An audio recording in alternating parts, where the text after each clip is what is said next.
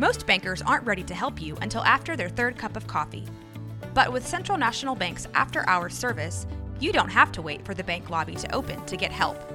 You can contact us from 6 to 8:30 in the morning or from 5 to 10 in the evening, and we'll connect you to a real, live, local person who can answer questions and fix problems 7 days a week. Bank different. Bank Central. Central National Bank. Member FDIC. This is the Sick'em Podcast, powered by Rogue Media Network. The Sick'em Podcast is a production of Baylor Athletics. Now, here are your hosts, Katie Smith and the voice of the Bears, John Morris. Hi, everybody, and welcome to this week's Sick'em Podcast, powered by Rogue Media Network, a production of Baylor Athletics, just like it says in the open. John Morris, Katie Smith with us, and Katie, a fun week again as David Kay joins us. David, our guest, Associate AD for External Affairs Operations is the formal title, but so much goes into that. I mean, we're going to have a lot to talk about, and it'll be fun with David. It will be fun. I think anytime that you can get someone to put on a headset that's usually on the other side of all this stuff is just my favorite thing. And so David Kay is one of those that, you never talk about David Kay. He doesn't want any credit for anything he does, and so this is just like Christmas morning for me to get to have David Kay in here. Truth be told, we had to twist your arm a little bit, David, to do this, right? Well, I'm not super comfortable talking about myself. My career has been promoting athletes and coaches. And sure. So, I prefer to stay in the background. But all right. Well, today you're front and center. You're in the foreground, and we appreciate you allowing us to do this. And the title, Associate AD for External Affairs Operations, people say, number one, what is that? And number two, it's a new title and a new role for you. Yeah, it's a lot, I know, and I have people all the time go, so what do you actually do? And the best way I can describe it is that Jovan Overshone is my direct supervisor. She's been my direct supervisor. She oversees all of external, which is it's creative services, communications, marketing, fan engagement, resource development, multimedia rights, all of that. There's almost 60 full-time employees in external. Wow. So this role, it's newly created, is essentially supposed to serve as a chief of staff type role for external and just kind of help her manage projects. Lots of things coming down the pipe and just take whatever I can off of her plate. She's also now the football sport administrator newly this year. So it's just been a lot that's been added. And so it was, okay, we got to find a way to give her some help. And it just aligned perfectly with I was trying to get off the road. Last year I was the SID for football and men's basketball. An impossible job, by the way, for one person. Well, Impossible. For 1 year, it's feasible. Sure. But is it? Well, I'm just not sure it is. Like, I thought about David Kay so regularly, right. Concerned. Like, how do you balance the volume of both of those sports when they start crossing? I mean, this time of year last year when it starts crossing over. So truly had incredible help from the communications team. Max Calderon and Matt Roberts on football, and Matt also helped me on basketball, made a huge difference. But I would also say anytime someone asks me about that, it's like so blessed to have those two head coaches to work with. True. Because they were so understanding and so appreciative of whatever we were doing. And it just, it made it feasible. Whereas I can't imagine doing that at another Power 5 school just because the coach's expectations can be out of whack. Yeah. And so truly it was because of the coaches and the staff members on communications that it was feasible. But again, like that's not what you want to do long term. It was not, football truly is like 7 days a week. But the benefit is once you get through football season, you can breathe. Mm-hmm. And, in that last year, it was like, okay, well, we're right into basketball season. We're in the middle of basketball season. Yeah. And so it was really difficult for a year. But I knew I'm only doing this a year and we'll figure it out after that. And so that's how we were able to do it, and I'm so thankful the way it worked out. It just aligned perfectly that Jovan needed help, and I was able to hire Brent Ingram to run our communications team. I honestly exceeded all expectations. He is phenomenal, terrific leader, humble, appreciates help. I try to be very careful not to step on his toes because I was in that role for 13 years, and he's just so appreciative of anything we do and just a really, really good person. And it's such a terrific fit at Baylor. Yeah, that's awesome. You look at the volume of what you did when you were doing football and men's basketball at the same time, and then now in this new role and the need for this role that you're in. Go way back with me here, David, but when you were media relations student intern at Baylor, right? That was Yes. kind of your start of Baylor athletics. I mean, there's probably 150 things that have changed, but what's kind of like the biggest difference from what Baylor athletics looked like then to what it looks like now? Whew, that is, I mean, I'm sure I'll think of another answer later and be Yeah. like, I should have said that. But truly just you think of the resources that go into athletics now. And, I mean, back in the day, I got hired by Heath Nielsen as a student worker, and he was running all of the social media. Like, he was leading the charge of Baylor athletics being involved in social media. And the SIDs did all of it. And now, I mean, at the time, we didn't even have a graphic designer helping us. Or, you know, we had Inside Baylor Sports, obviously, which you led, JMO. Yeah. That was our video. Right. And now we have creative teams. And truly, like, that's an area that we are continuing to pour resources into. We need more. But, I mean, you think of football, we have 4 full-time creative staff members on working just football. And that's a huge change because back in the day, it was the SIDs, so Heath, me, Brad Sheffield, Sean Dory, people like that. We're taking videos on our phones, which are like iPhone 3s and 4s back then. All right. And those are getting shared on social media, which if you did that today, oh my gosh, you'd be ridiculed. Yeah. Like, Yeah. what is the quality of this? Yeah. But at the Wow. time, you know, and you deal with different coaching staffs who want different branding on social media. You know, we had a lot of fun, you know, 10 years ago with a little more edgy, Yeah. whereas now it's okay. We expect to be good. We need to win with class and integrity, and you know, it's just it's changed. Right. I'm not saying it's good or bad. Everything changes over time, but I think where we are is really awesome. Since you threw it back there, Katie, let's throw it back a little further. You're from Katy and came to Baylor. Did you intend to get into this line of work, this business, when you came to Baylor? Not at all. Really? I love that. I started as a finance major, and it took me half of a semester. Half to a figure out semester. that was not You for could have me. been in the business office. I What know. a time we would have That's had. right. I regret that I didn't. It was truly my fault. I just didn't perform very well in those classes. I was very immature. So anyway, long story short, there was a deployment in the middle of my Baylor career, and when I came back, I changed majors to PR. I basically, during the deployment, I realized I liked writing. And so I was like, okay, I'm going to go journalism. And then when you do journalism at Baylor, you either go PR or you go news editorial. And I was like, okay, I'll do PR. And totally lucked into this job. I saw a friend, Haley Perkins at the time, working a basketball game. And I was like, well, I need a job. It'd be cool to work at basketball games. So I asked her, and she was like, oh, I'll connect you with my boss, which turned out to be Heath Nielsen. And came and talked to Heath, and he basically said, look, usually we look for freshmen, sophomores, because by the time we train them up, you know, you want to get a few years out of them. Sure. And I was a junior at the time, and he said, but I really respect that you're a veteran, so, you know, we'll give you a chance. And the rest, I mean, truly, the rest is history. They gave me a chance, threw me right in the fire. I worked with Larry Little, helping with baseball. And, yeah, so it was totally luck. Like, I had no idea that what she was doing was PR related. Yeah. And I got into this, and it was like a week into it, I was like, this would be a really cool career. How about that? I'm glad you did. You're just kind of good at it. So. Yeah, exactly. It stuck, didn't it? It definitely stuck, and it's such a cool thing, and it's cool to do things like this and think back on, like, it is actually a really cool job. There's stressful times. Yeah.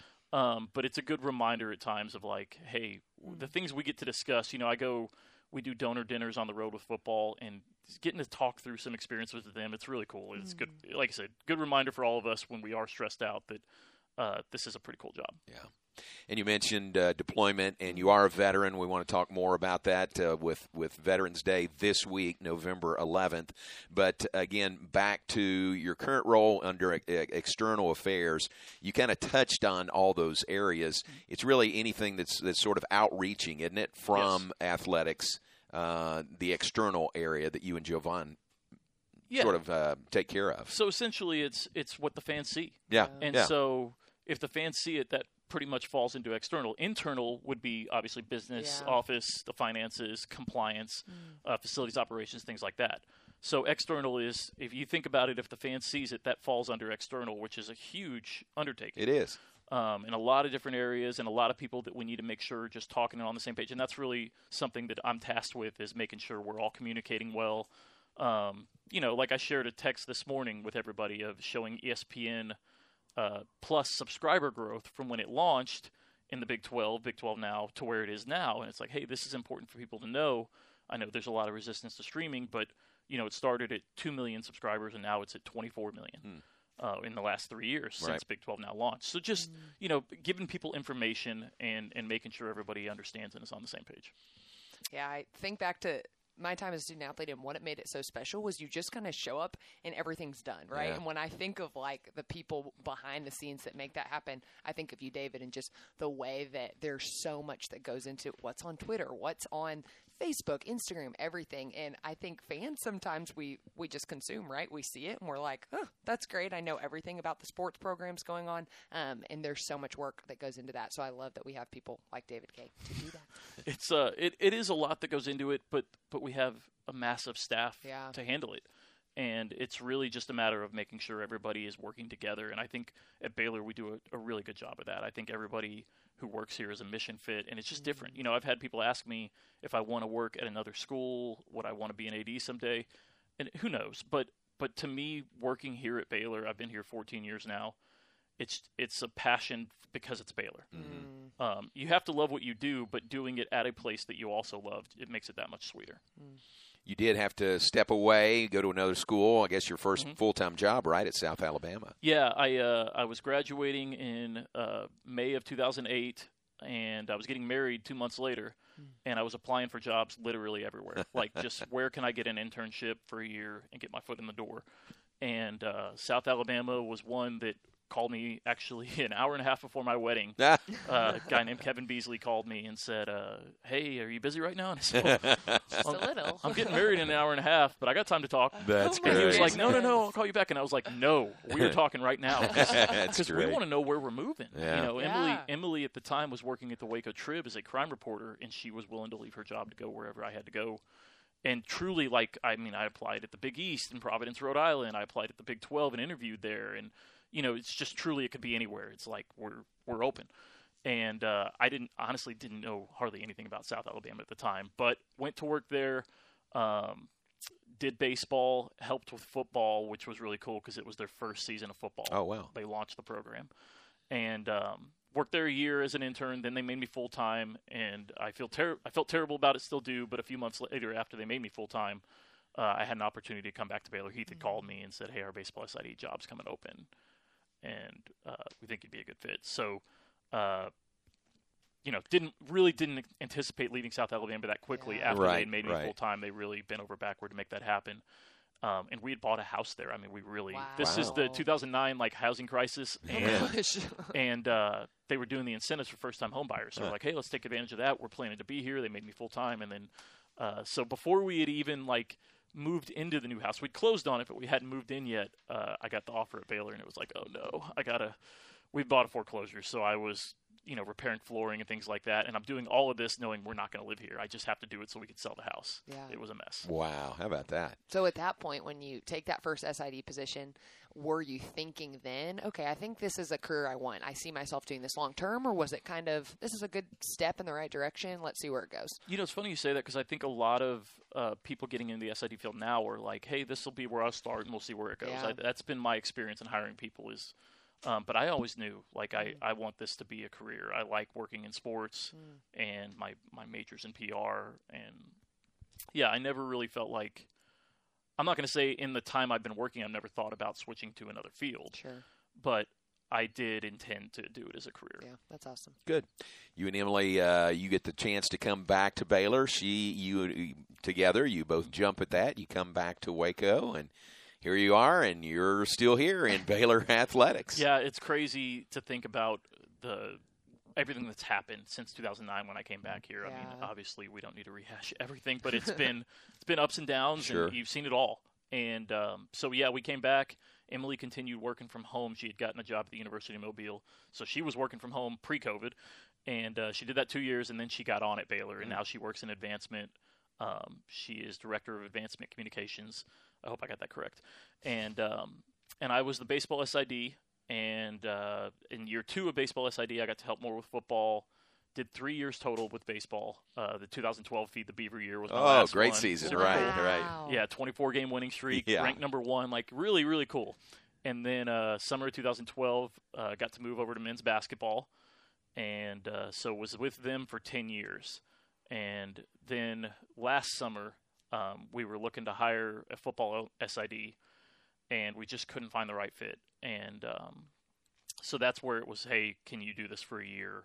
And I had honestly, there was talk of, would you be willing to move to football? And I just kind of had said, listen, I'm ingrained with men's basketball. I honestly, there's a lot to it, but I have some loyalty to Coach Drew and the program and the staff, and I don't want to leave them for football. I don't want to send them the message that football is more important. Yeah. And obviously everyone understands the revenue aspect of it, but it's just, there's a lot there. Yeah. So I don't want to do that, but I'll do both for a year, and we'll see where it goes from there. Yeah.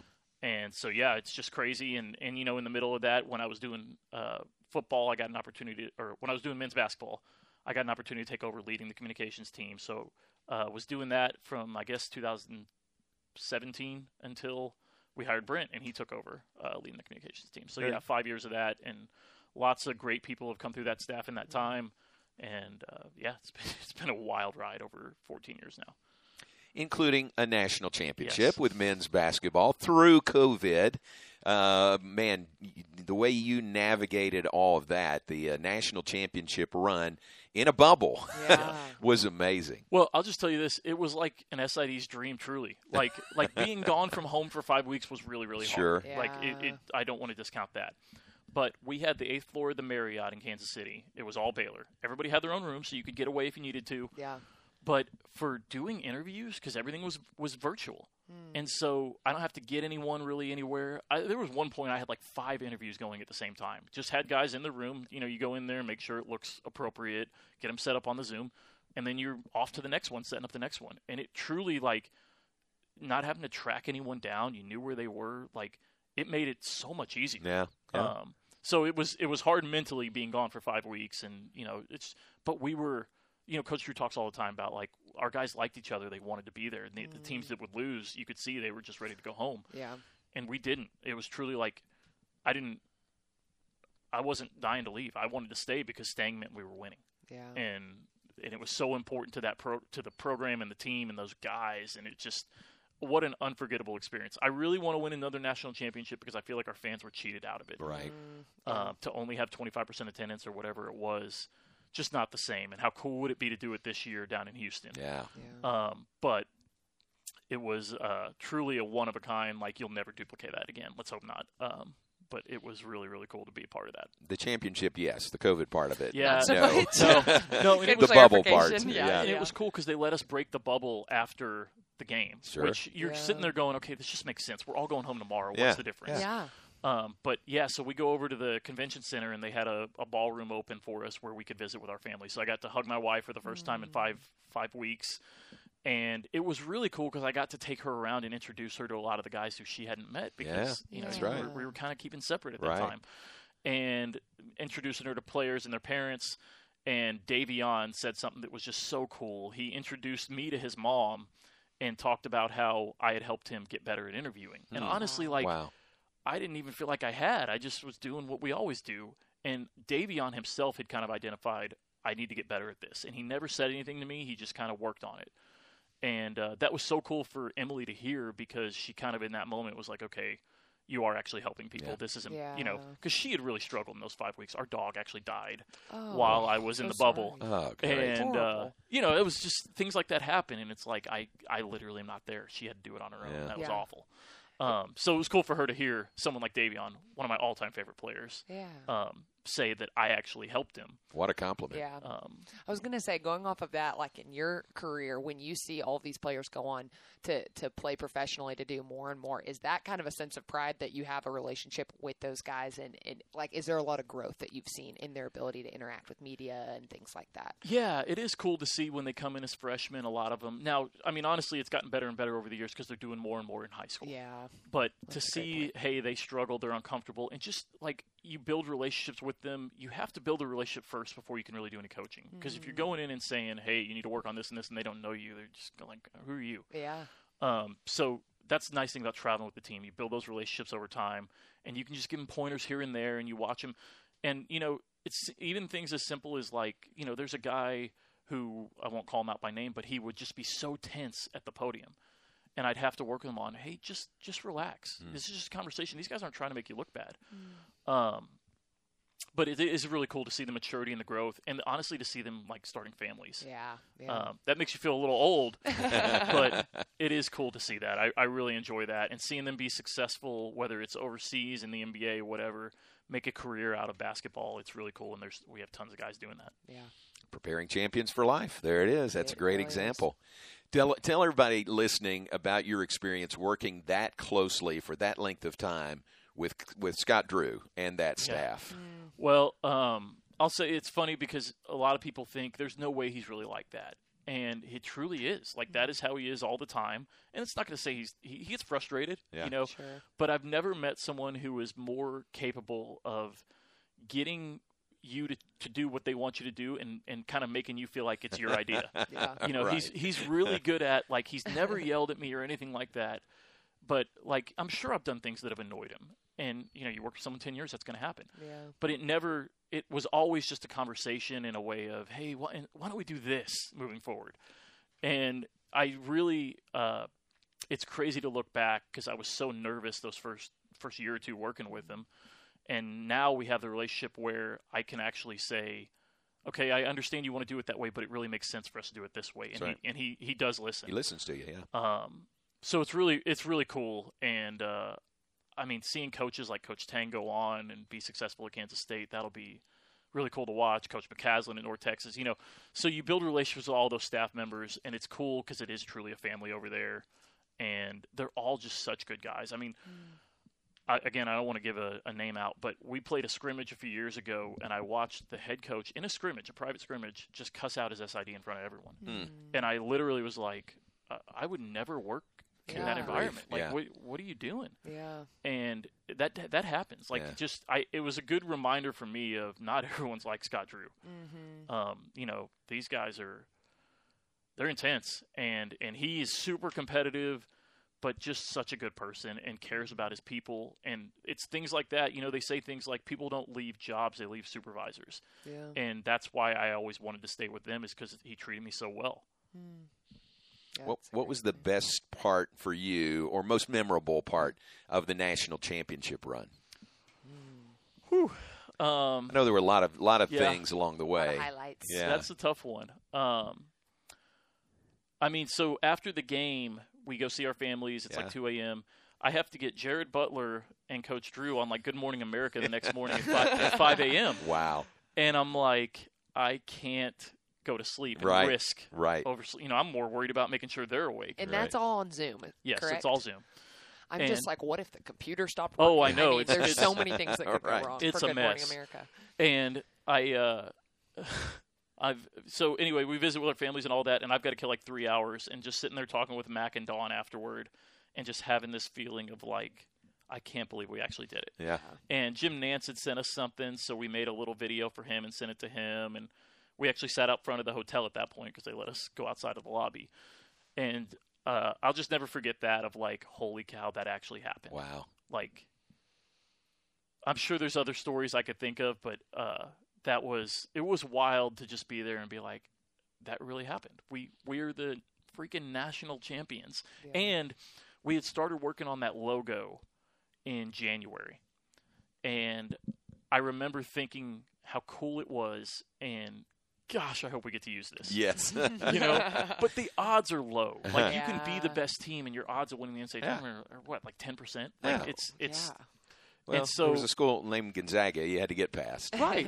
And so it just, to actually get to use it. And there's little things like we got a preview when we're in the bubble after the Elite Eight. They sent us a mock-up of the Final Four ring that the NCAA provides, and here's what it'll look like if you're the champion.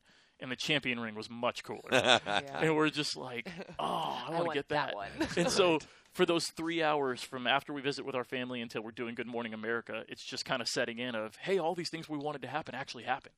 Yeah. And we're going to get these cool rings. And it's just like, this will never go away. We're always going to have this national champion logo. And, you know, it's on your wall right here. I have it on a wall in my office. Like, it was just so cool to think, oh, all these things we did that we were afraid we weren't going to get to use are now getting seen. Wow. Do you feel like you mentioned you hope that we get to be there again, especially somewhere like Houston, so that the fans can experience the players? Do you feel like now that you've tasted right the other side of winning that national championship, it seems like it's not this, okay, we've done it, cool, we have the signs in our offices. Like, what would you say the energy is like now that you've experienced that, we've all experienced that, what that looks like in the future? So it'll never be the first again. Right. Like, I don't think you can ever compare it to that. But I think the energy, especially if it was at a place like Houston with the fans there, you think back to like the 2010 Elite Eight and the 40,000 Baylor fans down there. Like, it would be such a different experience having fans there where you can go up and touch them and high five them, and you couldn't do any of that in the bubble. And I think there is such a hunger and honestly such a different team. You know, I mean, the first year after a national championship, you obviously are going to have a little bit of lag of just people, we did it last year. And I think that there's such turnover on rosters. We have a few guys remaining from that team, but everybody took on bigger roles too. And I think that really changed too, is it's like if you're Adam Flagler, you're now a starter and you're like, hey, I need to show that I can do it. Yeah. So I just think the energy is always there. And I think there's now the belief that there's just no doubt. Whereas in the past, even when you believed and thought we were the best team, you had to have a little bit of doubt. Yeah. And let me tell you one quick story about in the bubble that I just thought of, where we beat Houston, we're playing Gonzaga in the championship, and we sit down to do the scout, and Coach Jacobs does it. And he made you believe. Like, he goes over the scout, and I literally got up from there, and I went up to Mac, and I said, we're winning this game. Wow. And it was – his game plan was, like, just so perfect, and he knew them so well. And I just remember watching from my seat we get out to that 9-0 run, and it was like literally everything he said we needed to do and that was going to happen if we did it actually happened. Wow. And it was in that moment that I was like, we might actually win this game. and you kept waiting for Gonzaga to go on that run, and it just never happened. And then when they finally were getting a little close, Flagler hits that dagger 3 on the kick out from Jared Butler after Vital blocked the shot, all that. Anyway, it was just like in that moment, you're still nervous because we're Baylor fans. We've been through some tough times. Right. But you were just like, holy cow, we're actually going to win this. Right. And I'll never forget the feeling from watching that scout and how John Jacobs made us believe. Yeah. Whereas I think we were underdogs. I mean, the nation didn't necessarily think we could win that game. Gonzaga's off is just so good. And you think back to – I'm all over the place, so I apologize. No, this it's is good. great. I'm It's like a about to podcast. get emotional. I'm so excited about You think back to 4 months earlier, we're on the bus heading to go play Gonzaga in the same city. Yeah.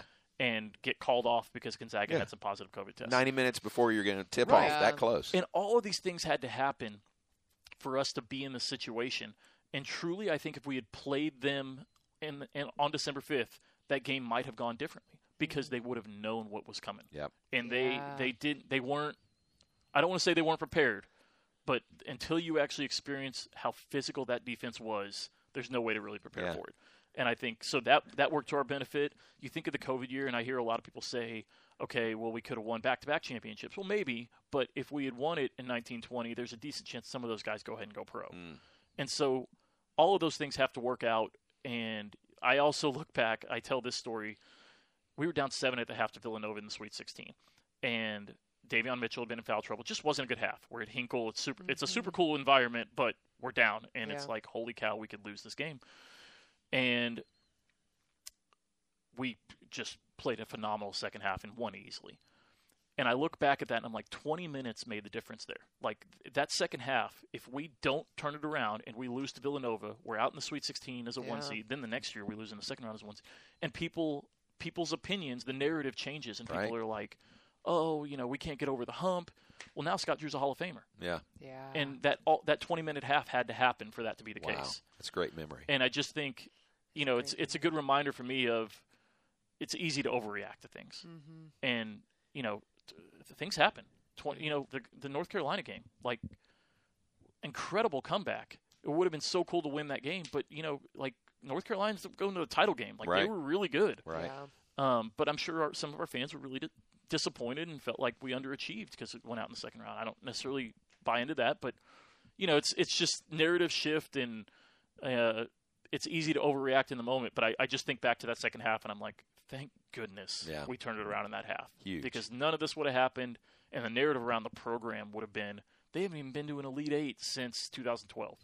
Now, you could also argue on the flip side, if we don't win that, maybe we play a little more intense in the second round last year, and maybe we win that game. Possible. And, it's just there's all this, you call it the butterfly effect or whatever. All of this could have happened. But anyway, I'm all over the place. Sorry, let's get back on track. No, it's all very good. David Kay, our guest, Associate AD for External Affairs Operations. I've had the privilege of calling games, telling stories about Baylor athletics for a long time. Storytelling is an art, and there's a network in town doing just that. Rogue Media Network has produced over 80 original podcasts and shows ranging from comedy, true crime, business, and sports. If there's a story to tell, Rogue Media Network is telling it. You can find this podcast and all the other great Rogue Media Network shows on Spotify, on Apple, on YouTube, or anywhere you listen to podcasts. David, we mentioned this Friday as we record this, November 11th, is Veterans Day. Part of our timing of having you on this week is your service, and we say thank you to you and to all of our veterans for that. Overall, what was that experience like for you? Yeah, so I joined the Army Reserve after my freshman year at Baylor. I had wanted to join after 9/11, but going off to college, you just let me get situated there. And so I did basic training after the freshman year, and then sophomore year I did advanced training. And then toward the end of my junior year, I had 2 weeks left in my junior year, I get a phone call, and they're like, hey, which airport you want to fly out of? Wow. And I'm going, that what? Casual. That's how. Well, I'm like, what are you talking about? Oh, Right. my goodness. And they're like, well, you're deploying with us. We got my home of record was in Katy. Wow. And they're like, our unit's meeting up in Mesquite, up near Dallas, and we just want to know which airport in Houston you want to fly out of to come up to Dallas to meet us, and then we're going to deploy. And I'm like, what? Am I being punked right now? Like, Right. And so, no, you got 2 days. And so I was like, okay, I'll fly out of Intercontinental. And, so I call my family, and I'm like, hey, this is happening.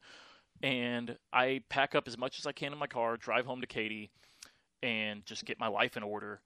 And then go to Mesquite, end up there for a week or two, whatever it was. And then we go to Fort Polk in Louisiana for a few months of advanced training. And my brother and my mom had to come pack up my apartment in Waco. I had to withdraw from school because, I had 2 days of notice. And Baylor was great. They were willing to let me take my finals early and everything. Wow. But I just didn't have time to even prepare for them. And so, anyway, end up going over to Kuwait for a month, Uzbekistan for a month, and then 10 months in Afghanistan, and then back to Kuwait for a month and back home. And got home just in time for that fall semester in 2006, I guess. Wow. And so because I had withdrawn, I really had only completed 2.5 years at Baylor, and could have finished in a year and a half if I'd have pushed it. But because I was working baseball, I wanted to get a second season of experience, so I extended it. I basically did 4.5 years at Baylor of actual schooling, and so it was just crazy going over there, and total 15 months deployed. And right in the middle of my college experience. And it was different coming back because all my friends had graduated, and you just looked at it a little differently, like some immaturity. I was very immature before that. And then now you're just like, is this really a problem to you? Wow. I bet that's right. Yeah. After what you'd been through. Such a good It's just, point. it was tough. But, so anyway, all that to say, then I finished out my contract. It was an 8-year contract and was honorably discharged in 2011. But yeah, I probably would have stayed in had I not met my wife. Okay. But that's a lot to put a family through. I have so much admiration for anyone in the military who can do that. So yeah, that's ultimately why I got out. Probably would have stayed and just made a career of it if I was single. Yeah, that's certainly a lot. So you mentioned earlier that that's kind of during that deployment where you found your love for writing. What did that kind of look like? Was it journaling, writing letters back home, or how did you come across that? It was journaling. I had a blog that my family kept up with. It wasn't like anything, this is really pre-social media, so it wasn't like anything that was promoted at all. It was like, hey, I'm going to write this so that my family can read it and they can share it with whoever they want to share it with, and I don't have to write a million letters. Right. So it was really that. And I also wrote a little bit for the Baylor Lariat while I was over there. And, so anyway, it was really the blogging, if we're honest. It was just, hey, it's an easy way to keep my family informed of what's going on. There's not a ton you can say, but just I think for them it was helpful just to see an update from me once a week or whatever it was. Yeah. Very cool. Came back, and there was never any question in your mind about coming back to school, back to Baylor? Never a doubt. Yeah. And it's weird because Baylor does a phenomenal job with it now, where veterans have incredible benefits at Baylor. At the time, it wasn't as good. I could have gone to school anywhere in Texas for free as a veteran. At Baylor, my GI Bill got increased, but it wasn't really, it wasn't enough to really make a huge difference. But I was already so far along at Baylor, I wanted to finish at Baylor. Yeah. So, no, never a doubt. It was really just a question of, am I going to get home in time for the fall semester? And anyone who's ever been through it, you have to pick your apartment, months in advance. Yeah. So, like, my mom had like to a come. year ahead sometimes. Yeah. It feels Yeah. like I we think just it was decided to live like there. I think it was like March. My mom came up to Waco and shopped for an apartment for me, and that's when Sweet. she met Emily for the first time, and she kind of helped her find a place. Now, that's interesting. Your mom's meeting Yeah. your wife-to-be, And you're and you're So- not even here. You're out of the country. A little bit of backstory there. I was home in the middle of the deployment. I got to come home for 2 weeks. Okay. Timed it to go to my brother's wedding, and also the Baylor A&M basketball game. convenient, And- but primarily In that order, right, Yes. right, in that Yeah. order, Adam. And I go, Baylor professor, Dr. Burleson, asked me to come speak to her class. And so I did. And afterward, I go back to her office with her, and she's like, here, Emily Ingram, talk to her. She hands me the phone, and I'm like, what is going on? And Emily goes, Dr. B wants us to go on a date. Why don't we just go get some coffee or something to make her happy? Wow. And she is just so miserable, and I'm like, okay, sure. This is going well. This I, is going I don't well. drink coffee, and I really I don't say this, but I don't want to do this. Yeah. But we're both guilted, so it's like, okay, let's just go get dinner and satisfy her, and that'll be the end of it. And so we go to Hibachi because I'm like, okay, blind date. You don't want to. There's something to do. distraction, There's something to yes. watch. It can't go that bad Yeah, if like you're at a the hibachi restaurant. hibachi chef is the show. You're right. And had an incredible time. We ended up going over to Damon's in the Hilton at the time. Yeah. Wow. And had a dessert there, and then called it a night. And I had asked her, hey, do you want to go to the A&M basketball game with me the next day? And she was like, well, my mom's coming in town. I can't. And so I don't really know if that's an excuse or, who knows? Maybe she didn't have a great time. Right. And so like, okay, fine. I go to the game. I'm there like 2 hours early to get a front row ticket in the student section. And she calls me and is like, hey, my mom's running late. Would you want to go get lunch? And I was like, sure, come pick me up at Farrell. And so we go get lunch, and I make it back at halftime. Oh, of the game. man. Now And- that's dedication Yeah. right there. You knew And she was worth it. That's it. So, yeah, and then we talked on the phone that night until like 5 a.m. Wow. And I realize it's 5 a.m., and I'm like, I have to leave for my flight at 5:30. Wow. So wow. and I go back overseas, and we stayed in touch for the next 6 months. And I mean, we wrote emails daily. I would call her. They had these prepaid phones over there that you could use. I got a Motorola Razr at one point, which was like It was it at the Yeah. time, yeah. Yeah. but you had to buy the cell phone minutes from these guys on the street, 50 cents a minute to call the United States. Oh, my gosh. So we talked for like 10 minutes in the morning and 10 minutes in the evening, and $10 a day of Yeah, cell phone yeah. bills. But yeah, it was. So we just, like I said, we just stayed in touch. Never anything. It was like, hey, I don't, you live your life for these next 6 months, and we'll see what happens. And she was not interested in that. She was wanting to How about build that? the relationship with me. And it worked so well because you really get to know someone so much better that way. And you don't have all the drama of early dating of, Yeah. there's just lots that happens when you start dating someone. And this took a lot of that out. It was just, hey, let's just get to know each other. Yeah. Yeah. And so, yeah, anyway, long story short, she met my mom when my mom came up there. And then she's waiting for me at Fort Polk when we landed with my family. And she tells the story, and she's so, she felt so awkward Aw. because she had just met a few of my family members Sure, at that time, and right. she's like, why am I even here? Yeah. We've been on 2 dates. And, a little over a year later, we got engaged, and a year after that, we got married. What a great The story. rest is history. Yeah, Thank you, Dr. exactly. Burleson. Yeah. Goodness gracious. Yeah, we have a great picture at our wedding with her. That's cool. Um, Cassie Burleson, way yeah. to go. Yeah. So definitely did not want to be set up on a blind date. Either one of us. Like, we both were truly dreading it. and turned out great. Hibachi. I'm laughing Yeah. so hard. I'm picturing Right. the listeners in college that are like, oh, maybe I'll do hibachi Yeah. this weekend. Shout out to Damon's, too. Damon's long gone. Yeah, I had just bought an 05 Mustang because, like any military guy, you make some cash and you're like, I got to buy a new car. Yeah. And I pull up to pick her up, and she's like, well, this ain't going to work because she has an 05 Mustang. Really? Oh, my goodness. I made her in our engagement pictures take a picture with the cars, and she was so like, I don't want to do this. Right. You know, this is stupid. And I was like, no, it'll be a funny one, 20 years from now. Yeah. But yeah, no, it was just wild how that all worked out. But God's timing is perfect. That's a great story. And you and Emily have fostered some kids through the years. Yeah. I know you're a big believer in that process. Yeah, so we tried to have kids of our own, and it just never worked out. And we felt very called to foster care and adoption. And so we did what's called foster to adopt, which is you're basically hoping to adopt, but truly tried to look at it as that's a secondary hope. The first hope is that they get reunited with their parents. We wouldn't want our family to be started because another family got broken up. Yeah.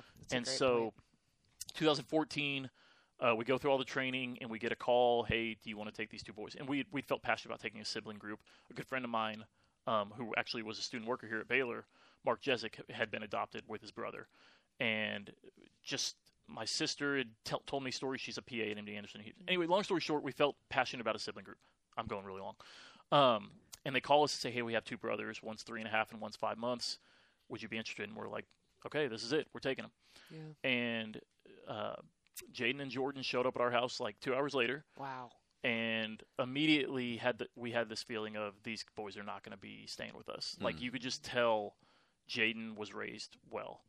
And anyway, that process dragged on for a year. They were with us for a year. Wow. And they got reunited with their parents after that. And it was just a ridiculous process. It shouldn't have taken that long. The parents did everything they needed to do. They should have gone back at like 6 months. But the system can be difficult. So had them for a year. We got to maintain a relationship with them. We still get occasional updates on them. They live out of state now, but super cool to watch them grow up from afar. Then we had a baby named Compton for a couple months, and he got reunited. His mother had grown up in foster care, and her foster parents wanted to take him. So they're considered. They call it fictive kin. Huh. And so they basically had first rights to him. Okay. And we were fully supportive of that. Yeah. So broke our hearts, but he went to them, and everything. We have lost touch, but I hope doing great. Yeah. And then the last one was named Hayes, and we had him for 4 or 5 months, and we really thought that was going to be it. And the agency actually called us and said, "We know you're struggling right now, but we think this kid's coming to adoption. We think he's perfect for you." And so we struggled, and we ultimately said, "Yes, we'll take him." And he'd already been in foster care for a year, and came to us. Oh my gosh, we love that kid. And then things just changed, and his parents they were on the right track, and the judge said, hey, if they continue on the right track, he can go back to his parents. And, hey, we support that. Mm-hmm. Yeah. Like, this is what we said we believe all along. And fortunately, he did get reunited with his parents, and they're doing great, and we stay in touch with them. Wow. But, yeah, so your plans don't really matter. Like, we made plans. We thought we were going to do foster to adopt. We ended up just doing foster, and who knows what the future holds. But it was really cool, and you feel like you have 4 kids kind of spread out all over the world now. Yeah. And, I hope someday we get to reunite with them. Yeah. But That would be fun. Yeah, that's cool. All right, Katie, a conversation with David Kay cannot end without at least a mention of One Man Wolfpack. The one-man Wolfpack. City League softball team. David's right in the middle of it, has been the manager of the team, star pitcher, injured right now, injured in a couple of ways, one from softball, one not from softball. Yeah. But just a quick shout-out to our audience about One Man Wolfpack. One Man Wolfpack started in 2010, the official D-League softball team of Baylor Athletics. That's right. 12 years. Wow. I knew it had some history. I did not know it went back to 2010. Winning pedigree also. 9-time champions. 9-time champions. Yeah, close to winning our 10th this year. We got next week to decide that. Next week? But yeah, it started as a group of Baylor Athletics guys who, hey, let's go play City League softball. And it's morphed, and it's, now there's only I'm the only one actually from the original team still around. But yeah, just a fun thing. Like we like to be. It's fun to have something to be competitive in. Yeah. And we try to not take ourselves too seriously, but at the end of the day, you're still playing a game and you want to win. Yeah. And so yeah, we get out there. We play on Monday nights at Riverbend Park. The city does a great job running those games. And I was actually moved to second base maybe a month ago, and I took a sharp grounder, took a bad hop off my knee. So that's the softball injury, and I actually have a broken finger now from a different, unrelated to softball. Right. I have a broken finger, so I'm out for the year. So who's on second base right now? That changes week to week. No, who's on hard. first? Who's on third? What's on second? You're irreplaceable, David Kay. But no, I'm usually the pitcher. My brother's the catcher, which is funny. We recreated a Little League photo. That's pretty cool. Fun.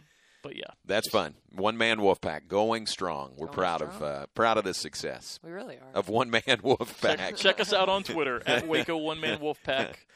Very good. David, thanks for your time. We appreciate it. Thanks for sharing. And we do figuratively salute you on Veterans Day. Appreciate your service and the service of all the veterans that are out there.